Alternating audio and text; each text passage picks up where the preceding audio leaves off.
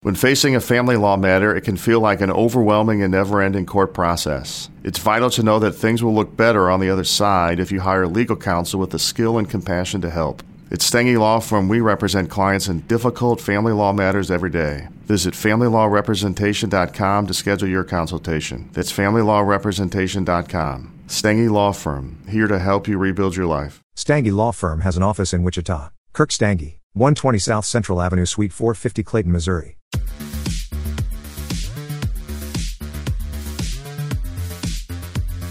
Hello everybody, and welcome to something new that I'm trying as I do different formats this year and try to figure out exactly how I'm going to structure things here on the channel. This is kind of a weekly roundup, so it's sort of a hybrid between a regular movie review and what I was doing on the live show, which is really hard for me to get consistently because of screenings, etc. So this is going to kind of cover several different topics. Today we're going to talk about The King's Daughter, which is an almost indescribable new film that is hitting theaters with a really interesting story behind it. I'm going to review that movie. I'm going to review a movie that I saw last week that I saw a lot of people talking about, which is the anime film Belle, another very interesting movie for a completely different reason. I also want to do a spoiler review for Scream. I did my regular review for Scream last week. There were some things that I couldn't really say in that review because it would be going into big spoiler territory, even talking about specific characters. So I'm going to do a rundown of that, and then I'm going to wrap things up with a preview of the Sundance Film Festival, which actually started yesterday. I've watched 2 movies so far,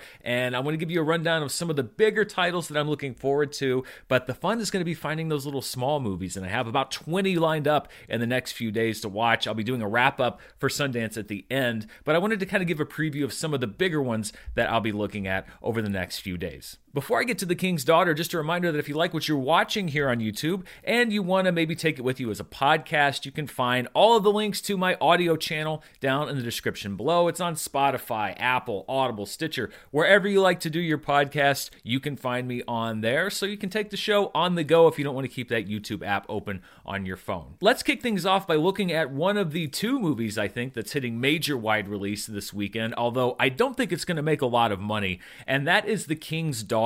And while The King's Daughter is an incredibly weird movie, the story behind it competes with it for just complete Hollywood insanity. This movie was filmed back in 2014 for a reported $40 million with a Chinese company putting up half the budget. It was originally titled The Moon and the Sun after the book that it's based on, and it was scheduled to come out in April 2015, a week after the release of Furious 7 and 3 weeks before Avengers Age of Ultron. So think about how much has passed. We've had 2 Fast and Furious movies since this movie was supposed to come out. We've gone through 2 full phases of the Marvel Cinematic Universe, just about, and this movie is just now coming out. That's the climate in which this movie was made. Why it's actually getting a theatrical release at this point, I have no idea. I don't know why you would actually put this movie in theaters. They probably could have sold it to a streamer at any point, even in the last year or 2, and made more money than this thing is actually going to make theatrically. Perhaps it was a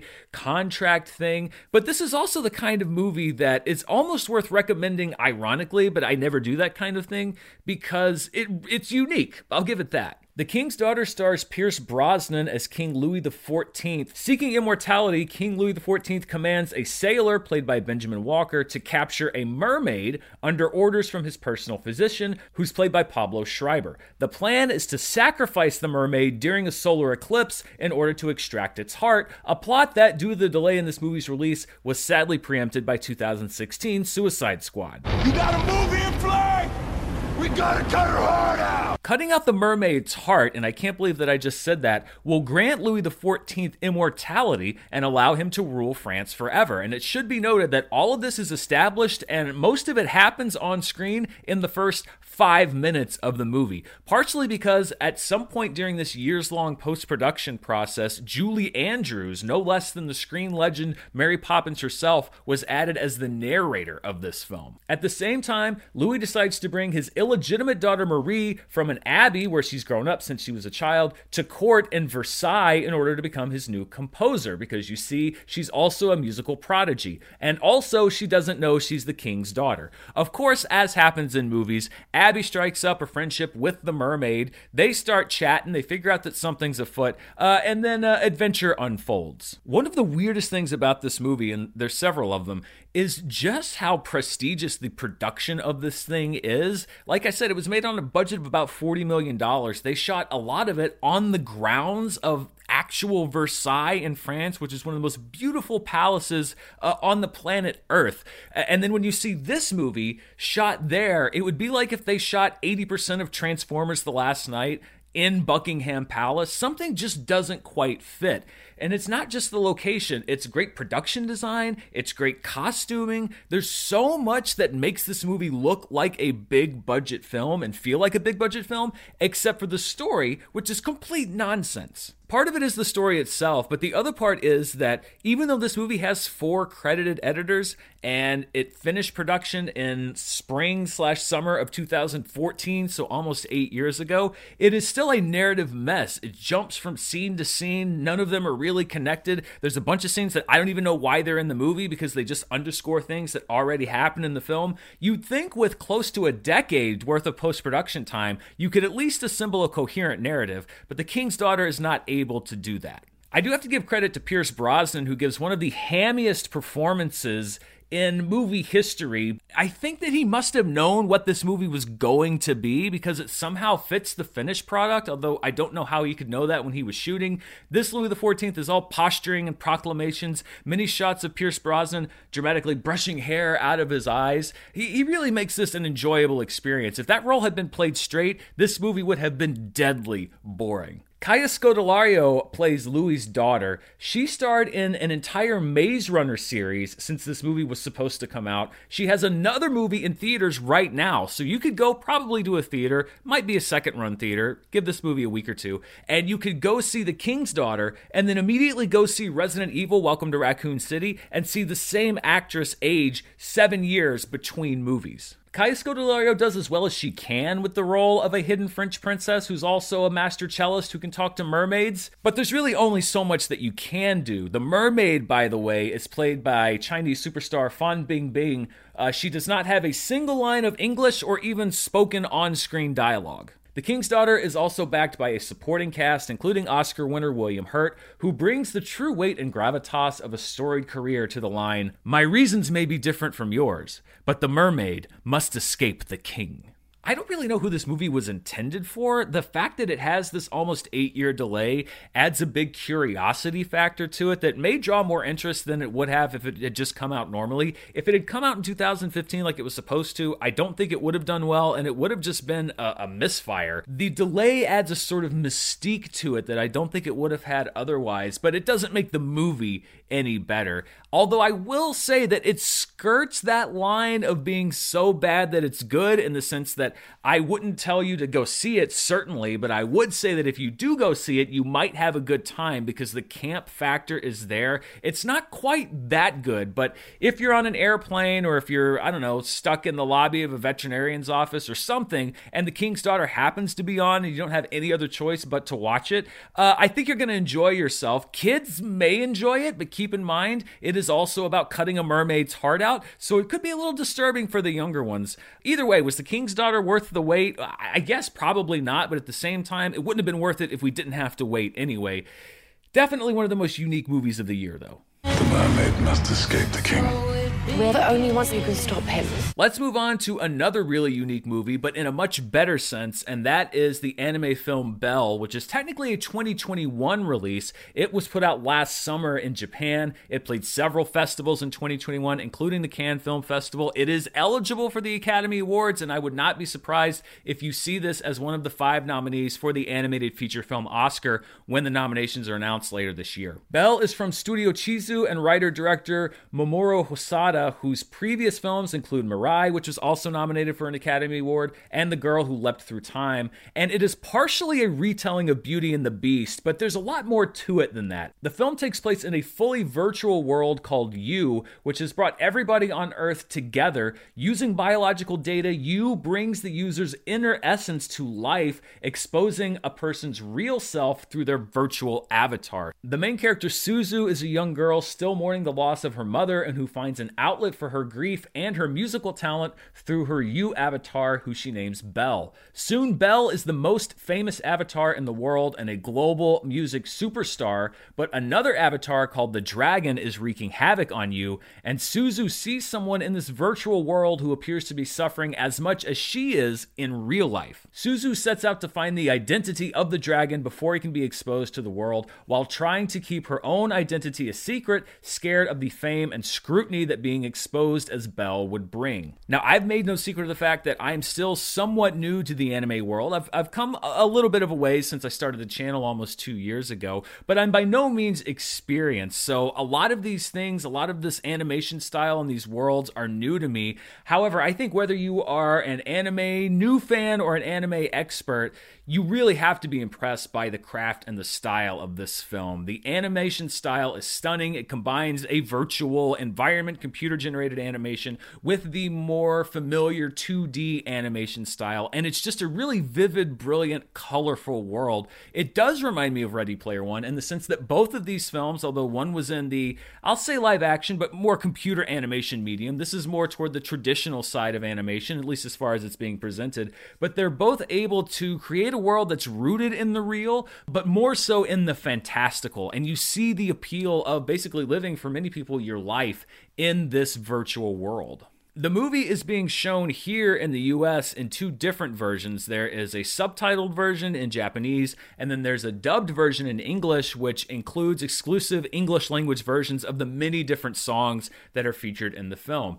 I've been lectured on this many times, but when I'm watching an anime movie for the first time, I usually prefer to watch it dubbed because I want to really enjoy the visuals first and foremost, and that's whether it's a theatrical movie like this one or whether I'm watching a Studio Ghibli movie at home. But because of scheduling on this movie, the screening that I was able to go to was the original subtitled version, and so especially in the beginning of the film, I was kind of having to move my eyes up and down because there was a lot of expository information, but I also wanted to drink in this beautiful world. I like to double back and see it in English just so I can sit back and just look at the visuals. But again, it's one of those things where I know that there are hardcore people on either side, and generally a little more toward people that don't like the dubbed version. I can't speak for how this movie is dubbed in English. Some of them are good, some of them are bad, but I will say that it is a stunning film in Japanese, as it would be visually, I think, in English. And the music as well. There are translations for the lyrics on the bottom. You don't lose any of that meaning, and they're catchy songs. I haven't heard the English language versions, but they're catchy songs in Japanese. If you're new to anime, then the melodrama of this movie may take you a little bit by surprise. It certainly took some adjustment periods for me, but I've kind of gotten used to that. The fact that a lot of the emotions and everything are heightened in most anime films, but there's a real undercurrent here of actual human emotion beyond the sort of broader things which are often played for comedic effect or for extreme sentimentality. And you see here the idea of connection through the virtual world. And these aren't new themes, but it is very character-based, and there are explorations of Suzu's grief. There's kind of a mystery as to who this dragon / the beast is, and the reveal there again shows how we express ourselves inside doesn't always match the reality of the person outside, yet at the same time, people are more real in a certain sense inside you than they are in the real world because this program is bringing out their real selves. It's a really interesting dynamic and a really interesting dichotomy between these two characters, how they interact with each other.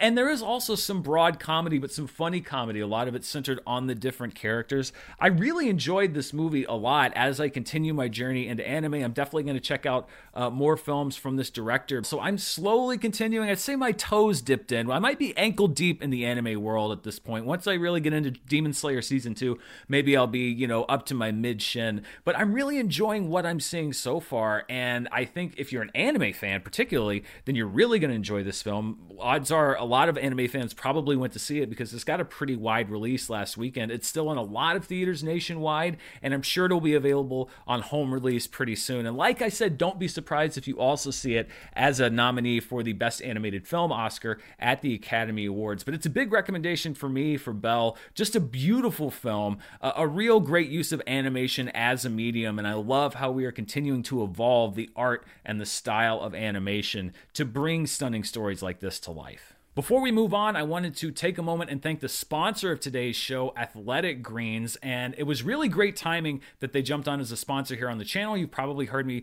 promoting them in other episodes, charts, etc. But it's not just a product that I'm promoting on the show. It's one that I use every day, and it's one that I was actually looking for. I was looking for something in this area because I am focusing on my health this year, both physical health, internal, external, exercising, you name it. And Athletic Greens is something that I started taking because one of the things that it focuses on so much is gut health. That's an internal issue that I need to really put focus on. I found that out last year. And there's so many supplements out there, it's hard to piece through which ones have the stuff in it that you need and which ones also taste good. I mean, I need something that actually tastes good. I can't just, chug something down if I don't like it. Luckily, Athletic Greens approached me. I gave it a try, and it's something that I actually enjoy taking in the mornings. If I'm in a hurry, I can just put it in a glass of water. If I'm not, I can throw it into a smoothie with a banana and some fruit, and it's just like drinking any other breakfast smoothie I ever would have had. It's giving me so much that my body actually needs, and Athletic Greens is focused on finding that formula. The probiotics and the gut health stuff are important for me, but it can also help with sleep and energy and so many things that vitamins and the things that are in Athletic Greens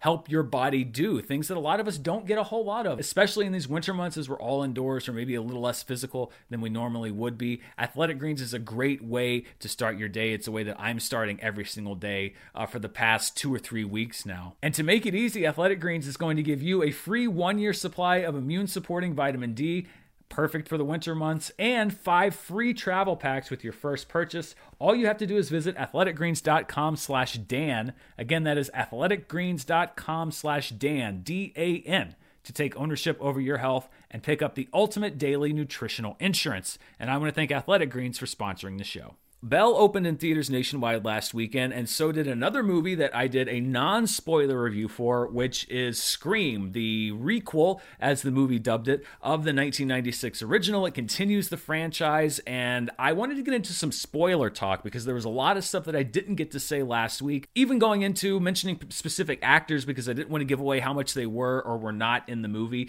So let this be your one-time spoiler warning. I am going to go into some spoilers about Scream. If you don't want to know, skip ahead. There should be some timestamps down in the description to my Sundance preview because I wanted to go through Scream a little bit in a spoiler sense for those that saw the movie. And it really starts with the opening sequence. And I will say, I talked about in my non-spoiler review that I wasn't a huge fan of the opening sequence. I saw it again in a better theater. The sound was better. It was a little more immersive. I liked it just a little bit more. And the character of Tara is the only opening girl that we see survive into the film. And I didn't really give enough props as I should have to Jenna Ortega because I didn't want to give away the fact that she was in the movie past the opening scene because it was something that surprised me. But she was really, really strong in this film. There are so many different things going on, so many TV shows and streaming movies, etc., that a lot of times I'll say that I'm surprised by somebody, and then somebody will say like, well, I'm not because I saw her in this, or didn't you see her in this? And the answer is no, just because there's so much out there. So I haven't seen You or Jane the Virgin or the second Babysitter movie that's on Netflix. So I didn't really know Jenna Ortega much at all, but she is an actress who I will be looking out for from now on. Her next big project is playing Wednesday Addams in Netflix's live-action Tim Burton movie. She really pulled the opening scene off well. She gets the meta dialogue. There's a little early nod to Wes Craven. She mentions that Sidney Prescott lived on Elm Street. This is the movie that was very forward-facing with its love for Wes Craven, including a character named Wes who they kill off and then hold a party in his honor so they can say for Wes. Those are the words that come up. This is, of course, the first Scream movie not to be directed by Wes Craven, and I liked that the movie wasn't trying to hide that love and reverence for the director inside the movie itself. Something else that I thought was interesting is that the movie also spoils itself because the first 2 people that it names as the killers are actually the killers. First, we see this text conversation between Tara and her friend Amber, who is played by Mikey Madison, and it's said that this is a cloned cell phone. So Amber is calling Tara, but it's Ghostface's voice saying that he cloned Amber's cell phone. And it's not. It's actually just Amber calling and texting Sarah. But we are so trained as fans of the franchise to know about cloned cell phones and that it's never who you think it is, that it's always somebody else, that we discard what the easy answer would be, which is that, oh, it's Amber. She's just actually calling from her phone and lying. And we make a much more complicated plot around it. Although there was something that I kind of tagged tagged the first time I watched it and really looked out for and confirmed the second time, which is that when Ghostface sends Tara this streaming video of Amber saying that he's going to kill her, it's actually a video. Like, you can look on the phone, on the text, and it's a video file, which means it's a pre-taped file, not a live stream, which is an early indicator that all is not as it seems, that Amber had this pre-taped, probably Richie pre-taped it at some point, and that you should have been much more suspicious of her from the very beginning. One question that I had that started in this scene was never actually answered. I was thinking they might go for some big reveal, was who is the girl's mother? Because she's discussed in the opening scene. It's mentioned that she's in AA and NA. She went to high school with Billy Loomis. Obviously, he had a daughter with her, and then died in the first movie. It's not revealed in this movie. I thought that they were going to try to maybe pull a rabbit out of the hat, but there are no real prime suspects. We don't really get to know many of the other students at Woodsboro in the first film. There's the cheerleader who Mara suggested, who came out of the bathroom and put her finger in her mouth without washing her hands, which is pretty gross, but she didn't really seem like somebody who was hopelessly in love with Billy. So that is a question going forward, although I'll give my thoughts on going forward in just a moment. But it's kind of one of those thinkers that it's like, well, I wonder what it is, or I wonder who it is, because they intentionally leave that blank. One thing I did notice is that Ghostface is much more brutal in this film, starting with that opening attack, snapping Tara's leg, stabbing her through the hand. It's a kind of brutality that we haven't seen from any of the previous Ghostface killers, no pun intended, in the past. And I think that it may be twofold. Number one, you can get away with more now, just ratings-wise, than you could back in the late 90s going into the 2000s. But I also wonder if Richie and Amber were intentionally being more brutal in their kills because they wanted to inspire, as they say, a really good horror film, a really good reboot of the Stab franchise. Maybe this was an intentional statement that the movie was trying to make, maybe not, but it was another thing that I kind of tagged as, maybe something clever that the movie was doing. After the opening sequence, we meet Sam and Richie. Sam, played by Melissa Barrera, who I think is a great lead. I really enjoyed her in this lead role. And then Richie, played by Jack Quaid. I didn't really discuss him either. And he has a tricky role because he's playing the love interest of the main character, which is always suspect number one, as we learn later.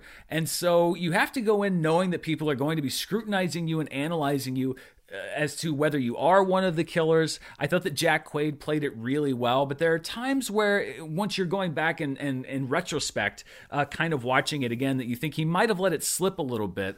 For example, when they're driving to Woodsboro and Sam is sort of discussing all the different things, and Richie keeps saying that it's like Halloween.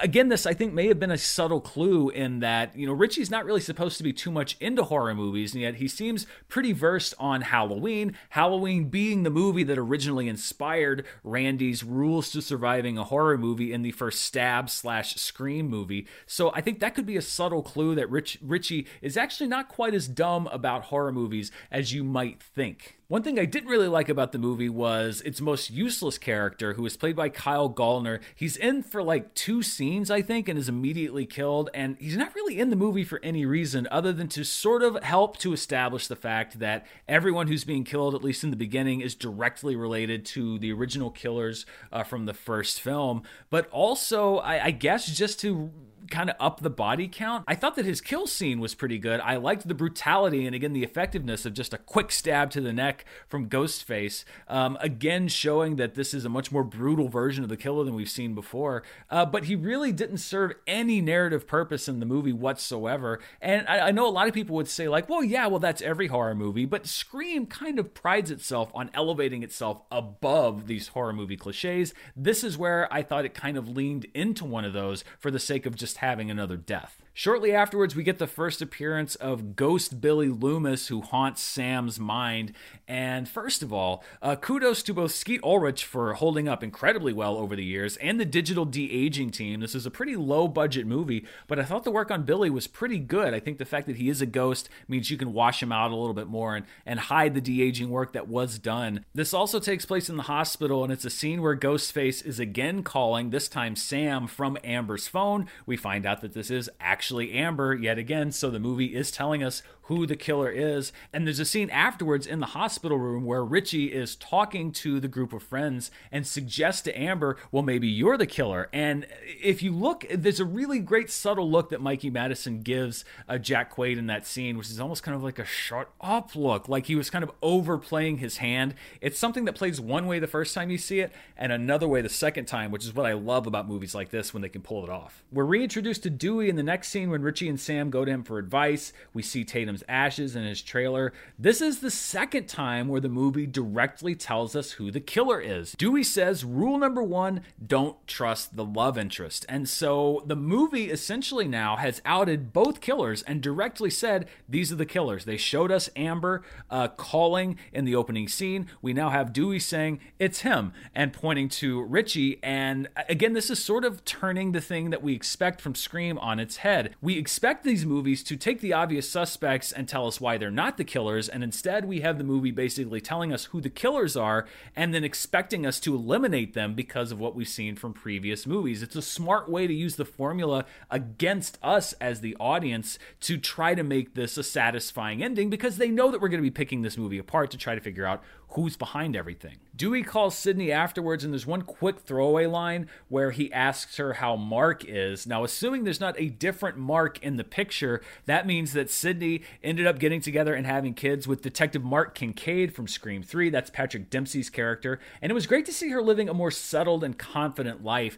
even down to the fact that she's not running from Ghostface in this movie. She is hunting Ghostface. She comes to Woodsboro and she says, I'm not going to let this killer or killers come after my family. I'm not leaving here until Ghostface is in the ground. And Sidney Prescott, when you look at the evolutions, and I watched all of the Scream movies leading up to this one in a very compressed period of time over on Patreon, she is one of the best, if not the best, main protagonists in a horror franchise. First of all, she survived all the movies, which is great. But there's actual character progression. You see her as the high school girl in the beginning. You see her sort of retreat into herself, into her shell. You see how she loses faith in people. And here we see her kind of at the end of this journey where she is out in the open, living a life out in the open. She's not by herself, isolated on this ranch anymore. And she's now seeking out that which she was running from. I love the progression of Sydney's character in these movies. I know there probably wasn't as much of Sydney as a lot of people thought there would be, but I really, really liked Neve Campbell's performance in this film. I also really enjoyed the scene that was held in the Randy Meeks Memorial Screening Room. I complimented Jasmine Savoy Brown in my regular review. She's another actress I'm anxious to see more of. She's in the show Yellow Jackets, which I've heard a lot about. I think I'm going to try to watch that very soon. Giving the rules for survival is a tough one to do. It's been done by Jamie Kennedy in 3 different movies. It's basically exposition, but I thought she handled that scene well. It was good to see Heather Matarazzo briefly back as Randy's sister. Just a lot of little fun nods to the fans. They don't derail the movie, and you're not going to not understand what's going on, but for those who know these small characters and nods to the previous films in the franchise, they just help to add some spice to the experience. This scene also had my favorite line of the movie when Wes talks about Dewey crawling into a bottle when he says, well, I guess you might be the killer, because that cut deep. And that line was sold so well from David Arquette. He really knows how to play this character well, and I'm sad that we're not going to see, it seems like, any more of him playing Dewey. This scene also establishes the eventual motivation of our killers, which is that Stab 8 was deemed to be a completely ruinous movie for the franchise, including a lot of accusations that I've heard thrown at another franchise in particular about messages being forced into them. A Mary Sue. I love the idea when Dewey asks what a Mary Sue is and Wes says, you don't want to know. I agree with Wes in this situation, but it's setting up the idea that the Stab franchise is in the gutter, and it's because of bad fan reaction. This needs to be established because that's crucial to the killer's motivation at the end, but it's dropped in such a way that it doesn't seem obvious. We also have what reads as a bit of dramatic irony here on rewatch, because Wes starts to worry that he might be next in line to be killed because he's the son of a character that was in one of the sequels, and he's told, nobody cares about the shitty sequels, Wes, you're safe. Of course, Wes and his mother, Sheriff Judy, are the next 2 that are killed. So the movie is telling us here's who the killers are. The movie is telling us that these are not going to be the next victims, and they are the next victims. There are a lot of things that the movie's outright telling you are going to happen that you don't believe will happen because you think they're going to subvert the expectation when in fact they lean into it, and then vice versa. I also talked about the brutality of the kills in this movie, Wes's murder in particular, with the very close-up shot of the knife going through the neck and we see it underneath. I think that was a really well done prosthetic that was done practically. If not, it was some pretty clean digital work because it involves liquid and it was very close to the camera, but I'm pretty sure that was prosthetic. And again, this is more brutal almost, even though it was just one wound, than any kill that we've seen in any of the other Scream movies. And it helps to set this apart. And I think it underscores the idea of a new generation, people coming in to reinvent this franchise. Shortly afterwards, we get a cameo from the YouTube channel Dead Meat. Always great to see fellow YouTubers in an actual movie. And then in the little thumbnail down there on the recommended videos, there was confirmation that Hayden Panettiere's character from Scream 4, Kirby, survived. And a lot of people saying, we want to see Kirby in a future Scream movie. And I'll just come flat out and say it. I know that there has been some talk from Kevin Williamson that if this movie is successful, which it appears like it's going to be, that there's a new trilogy planned. I actually hope they don't do it. I love the Scream movies. I really do. Some more than others. I think 3 is kind of the low point, and 4 was a little better than 3 as I've gone through my rewatch. I think that this one was actually, in my opinion, a substantial step up from 4, but I don't want to see this devolve into just another horror franchise because, as I mentioned before, that's what's always set it apart, is it's self-aware about those kinds of things, and it tries to subvert what you would expect and not become just another slasher franchise. I think it's come dangerously close to that in the past, and I think if you're going to take this and make 2 more movies out of it, I don't really know what real estate you have there to do that. If they do make these movies, I'm going to be rooting for them. I hope they're great, but just sitting here and seeing this film, I think you could easily end the franchise here, not go any further, and have a really satisfying 5-film arc for a lot of these characters. As the murders escalate, Gail, of course, shows up, and I love the scene between her and Dewey/David Arquette because Courtney Cox and David Arquette's relationship has often mirrored that of their characters, Gail and Dewey. They met on Scream and started falling in love there. They got married. They're now separated. And it was kind of a heartbreaking discussion between them where we find out that the reason that they split up was because Dewey went with Gail to New York and it just wasn't for him. And they exchanged that dialogue where Gail says, "You were meant to be in Woodsboro," and Dewey says, "And you weren't." And it's just this acknowledgement between these two that they just weren't meant to be with each other. You can tell they love each other very much, but they can't be together. And a lot of people might be frustrated by the fact that they were split up. I think the believability of that scene and those performances really sell that plot point for me. Sadly, this reunion is short-lived because Dewey finally, after many failed attempts from previous Ghostfaces, falls victim to the murderer. And I knew that the guy was a goner as soon as he went back to go take care of the headshot. You never go back to the killer. I thought it was interesting. I liked the idea of the killer saying it's an honor because we have here an Amber who's the killer that's doing this murder. We know where Richie is, somebody who's a huge fan of the Stab franchise and knows that to be the person to actually take out Dewey in the movie, especially when it's adapted, is a very notable moment. I thought it was interesting that they took that line, "It's an honor," and stuck it into the trailer when Ghostface is talking to Sidney on the phone. Hello, Sidney. It's an honor. It's sad to see David Arquette go, but let's be honest, Dewey could not have survived another Ghostface attack. We've gone beyond the pale as far as pushing it at this point. From here, we go to the party scene, which is at Stu Macher's old house. And there's some really good tension-filled scenes here, like when Chad is trying to find Liv with the phone tracker. I have to go back and watch it again, but I'm pretty sure that the sound effect used on the phone was cribbed or recreated from Aliens when they're using the motion tracker to track the alien. 8 meters. 7. This is also where we get the first killer reveal as Amber shoots Liv in the head, and it's also where we get one of my favorite interactions, maybe my favorite in the movie. Amber comes out on the porch as Gail and Sidney approach. They've tracked everybody to the house, and Amber's saying, "Oh, please, please help me," and they just basically go like, It's a trap, right? Yeah. The idea that they've been through so much and they don't trust any of these kids, especially now that they're adults. And it also shows the fact that Sydney is over it. I mean, this is something that in the first film, Stu tried to kind of pull on her. The idea of, oh God, things are terrible. Let me in, help me.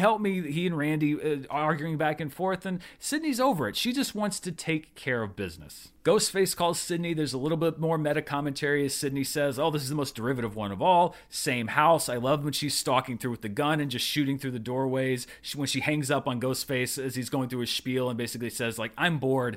And then we get our second killer reveal, which is Richie. And again, Jack Quaid delivers the line really well when he says, it's a bummer, it's me. Because I think he's really talking to the audience. You're in a really tough spot here when you're writing a Scream movie because it has to be a surprising character, but it can't be a character that's so surprising that it doesn't make sense, but it also can't be a character that's so obvious that you guessed it ahead of time. The other thing being, and the thing that I like about these movies, is that you also don't know why these characters are doing it. So maybe you guessed that it was Richie, or maybe you guessed that it was Amber, but you didn't know why they were doing it. And I like that they come up with inventive reasons as to why they're going on a killing spree. Now, their motivation is someone has to save the franchise. And I've seen a lot of controversy about this. A lot of people saying that the idea of being motivated by being a fan of the Stab series, and I will admit that some of the dialogue is a little on the nose when Richie says, how can fandom be toxic? It's about love. Don't they understand these movies are important to people? Yes, this does explain the thesis of the film in a pretty straightforward way. Maybe you could have massaged that scene a little bit more. However, as somebody who's been in the online movie arena for about a decade, it'll be a decade pretty much this year, I can say that it really wasn't that much of a stretch for me to see how people could take their love of something this far. Now, of course, it's exaggerated because I don't think there's a whole lot of serial killers that are out there because they didn't like the last Halloween movie. But at the same time, I have seen the extremes to which people will go to what they think is protect the franchises that they love, and they can be some pretty scary extremes. So from my perspective, I didn't really think this was too much of a stretch. After an extended showdown, Amber is dispatched in a way that I also referenced in my original review, and I couldn't really go into either the actor or the method because that would have been a huge spoiler for the ending. But we have the actor Mikey Madison, who was in Once Upon a Time in Hollywood, as one of the Charles Manson killers who comes into the house at the end as they rewrite history, and she is thought to be dead. She springs up and comes in screaming, and then Leo DiCaprio blasts her with a flamethrower. Here the events happen in the inverse order, but she's lit on fire and is again flaming, and then comes out screaming and is killed. It's so similar that I was watching this and it almost took me out of the movie because in my brain I was thinking like, okay, one of two things happened.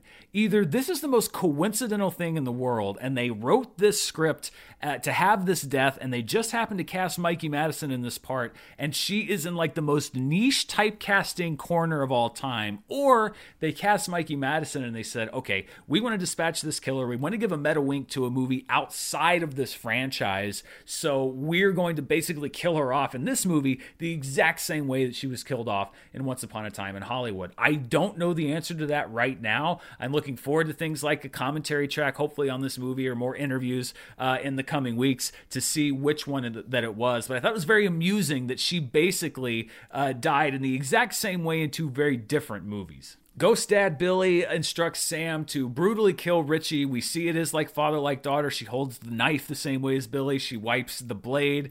So we have a little bit of resolution, at least for this movie, on Sam's lineage and Billy's influence. And again, a lot of people saying like, oh, there's interesting ways to go with the sequel. I guess if you're into that. And then we have a great closing line from Gail where she says, well, I know what I'm going to write about now. And Sydney says, what? And she says, not this. Those efforts can die in anonymity. Again, some character growth from Gail. She's done exploiting these tragedies. She doesn't want anybody to become famous from this and inspire movies because she knows that will then inspire killers and this will never truly end for her. And then this Scream ends like the original Scream, which is a wide shot as a reporter does a report from the front porch of the house. It looked, however, like this house was maybe built on a soundstage and the background was digital, which was a little disappointing. If it was the real background, it looked digital, but that was such beautiful scenery in that first movie. This looked a little fakey to me, especially because it was such a wide shot to end the movie.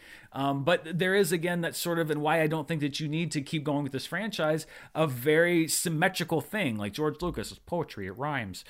This movie begins and ends the same way as the original Scream, and I would be very happy if the franchise ended there. So those are my spoiler thoughts on Scream. I know they were quite extensive, but there was a lot that I really liked about that movie. Before we go, the last thing I wanted to talk about is the Sundance Film Festival, which is once again all virtual. It was a last-minute change, but for the second year in a row, there are only virtual screenings happening, none in person. But I am actually going to be covering it this year for the first time. It's my first time ever covering a film festival, and I'm really excited about this. I've always wanted to cover a film festival. Hopefully in the future, I'll actually get to go to one. Even though I'm sure that this was a big disappointment for Sundance that they had to go all virtual, it does make these films a lot more accessible for people that want to cover it from home, which is what I'm doing. I bought tickets to about 20 movies, I think, over the next 5 days or 6 days, and I will be doing a big wrap-up video afterwards to talk about some of my favorites and maybe some that I didn't like so much.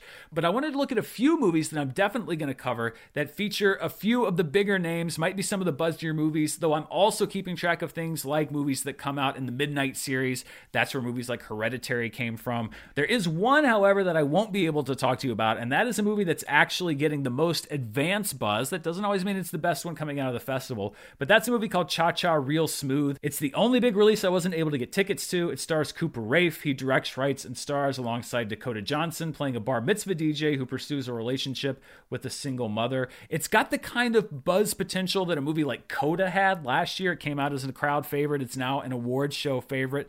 So I will be looking to see that as soon as I can, but don't be surprised if you hear about this is a big distribution venue. Movies are sold for a lot of money. Palm Springs sold at the Sundance Film Festival, and then later was a big hit on Hulu. Don't be surprised if this movie pans out to be as good as the buzz has it, to hear about a big number coming in and this movie selling to Hulu or Searchlight or whoever for quite a lot of money.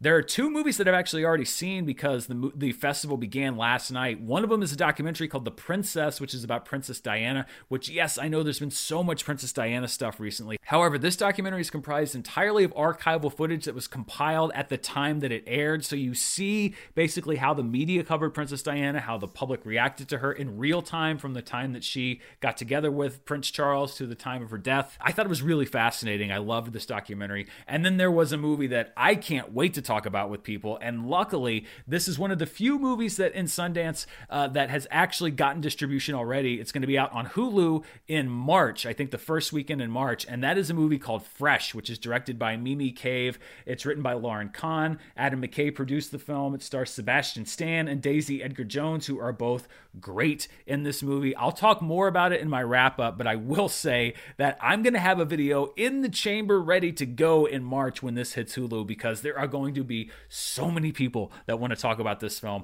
I want to talk about this film. I don't want anyone else to know anything about this film because I went in completely blind. It is one of the most effed up things I have ever seen in my life, and yet I loved it. And I don't always react to really screwed up stuff like that. I'll talk about it later more, but put this on your radar, especially because we know when we're going to be able to see this movie, which is in just over a month on Hulu. A few more that I'm keeping my eye on. There's one called After Yang, which is from South Korean director and film essayist Kogonada. He previously directed Columbus, starring John Cho. This movie stars Colin Farrell and Jodie Turner-Smith, who was the co-star of Queen and Slim. She played Queen. It centers around a family trying to save the life of their robotic house assistant / family member. The movie debuted at Cannes last summer. It screened in the Uncertain Regard section, which is basically sort of the alternative section. So I'm looking forward to that one. There's a movie called Call Jane, which is the directorial debut of writer Phyllis Nagy, who was Oscar nominated for her screenplay for Carol back in 2015. It boasts a cast including Kate Mara, Elizabeth Banks, and Sigourney Weaver. It takes place in the 1960s and is about the Jane Collective, a Chicago group that helped women get safe abortions when the procedure was largely illegal in the United States. A movie that came in with a lot of buzz that I did not get to see tonight, but that I will see this week, is the directorial and writing debut of Jesse Eisenberg. And from what I saw, it got a pretty mixed reaction, but I'm keeping my mind open. It's a movie called When You Finish Saving the World. Julianne Moore both produced and stars in the movie as the mother of a teenage boy who's played by Finn Wolfhard. This is a coming-of-age film. Emma Stone also produced this film. It's one of the buzzier names this year, but again, We talk about the buzz going in. The buzz isn't as strong coming out of this first screening, at least not from some of the initial responses that I saw. Perhaps I'll react more strongly to it. You'll get my opinion on that in my wrap-up video. There's also a movie I can't wait to see called Duel. It's from Riley Stearns, who had an underground hit with The Art of Self-Defense. It stars Karen Gillan as a woman who has herself cloned and then changes her mind and has to basically face off against herself in a fight for survival. The movie co-stars Aaron Paul, and this is a great concept that I just think could be interesting. Maybe the movie won't pan out, but I like Karen Gillan, I like Aaron Paul, so this is one I'm going to be keeping an eye on. There's a movie called 892. John Boyega plays a veteran who faces difficulty coming back and trying to resume a normal life. Connie Britton co-stars, and then Michael K. Williams, in what I believe is his last film role prior to his tragic death last year, is also in the film. Some buzz for John Boyega. He replaced Jonathan Majors, who had conflicts with his Marvel schedule, so we'll see if that was maybe a bit of a conflict with Jonathan Majors that he might regret. There's a documentary called We Need to Talk About Cosby. It's another one that already has distribution. It's going to be on Showtime basically in about a little over a week, shortly after the end of the festival. It's from comedian W. Kamau Bell. It's going to air as a mini-series. It's going to show as like a 4-hour-long documentary at the festival, so I'll be able to see the whole thing. But it's an in-depth look at Bill Cosby, at his legacy as a comedian, and then obviously his convictions, his fall from grace. It's a very complicated court case, and it's a very complicated case amongst a lot of people who grew up with him as a very influential comedian. So that's something that will be basically an afternoon watch for me. And then finally, there's a movie called Something in the Dirt, which is not featuring some of the bigger names, but it's the one that I actually kind of asterisk and have the most interest in. It's from Justin Benson and Aaron Moorhead. I admired a film they did back in 2017 called The Endless. They scored a buzzy pandemic hit with Synchronic in 2020. I don't know a whole lot about this film other than that it's about a haunting in an LA apartment building, but I just have a feeling that these two are due for a breakout on the film side. On the television side, they're also directing episodes of Moon Knight on Disney Plus, which is already getting some big buzz, but this could be one of those movies. Maybe it's a movie like Hereditary, where it comes into this sort of midnight slot and then comes out of the festival with a lot of that buzz, something that you see from movies like The Witch or It Comes at Night. And then there are several others, many others, documentaries, narrative films that I'm going to be seeing that, probably have lesser name talent, but that doesn't mean that they're not worth seeing. And there's a bunch of films that I'm not going to get a chance to see that you may also hear about. If you want to follow my coverage in real time, you can follow me on Twitter at MerleDan. I'm going to be tweeting out some thoughts about each movie as I see it. And then next week, once all of the films have been shown and I've been able to watch as many as I can, I will give my full recap with my standouts from the festival. I'm really looking forward to it, and I've really enjoyed this format. Let me know if you like this, combining different reviews, different segments. It's something that I'm trying as I experiment with a lot of things here on the channel in 2022. Thank you so much for watching. If you want to see even more of what I'm up to, you can check me out on Patreon at patreon.com/Dan Merle. And of course, as I mentioned earlier, you can also check out my audio podcast channel at the links down in the description below. Thanks, everybody. Enjoy your weekend. Stay safe, and I'll see you next time. Bye.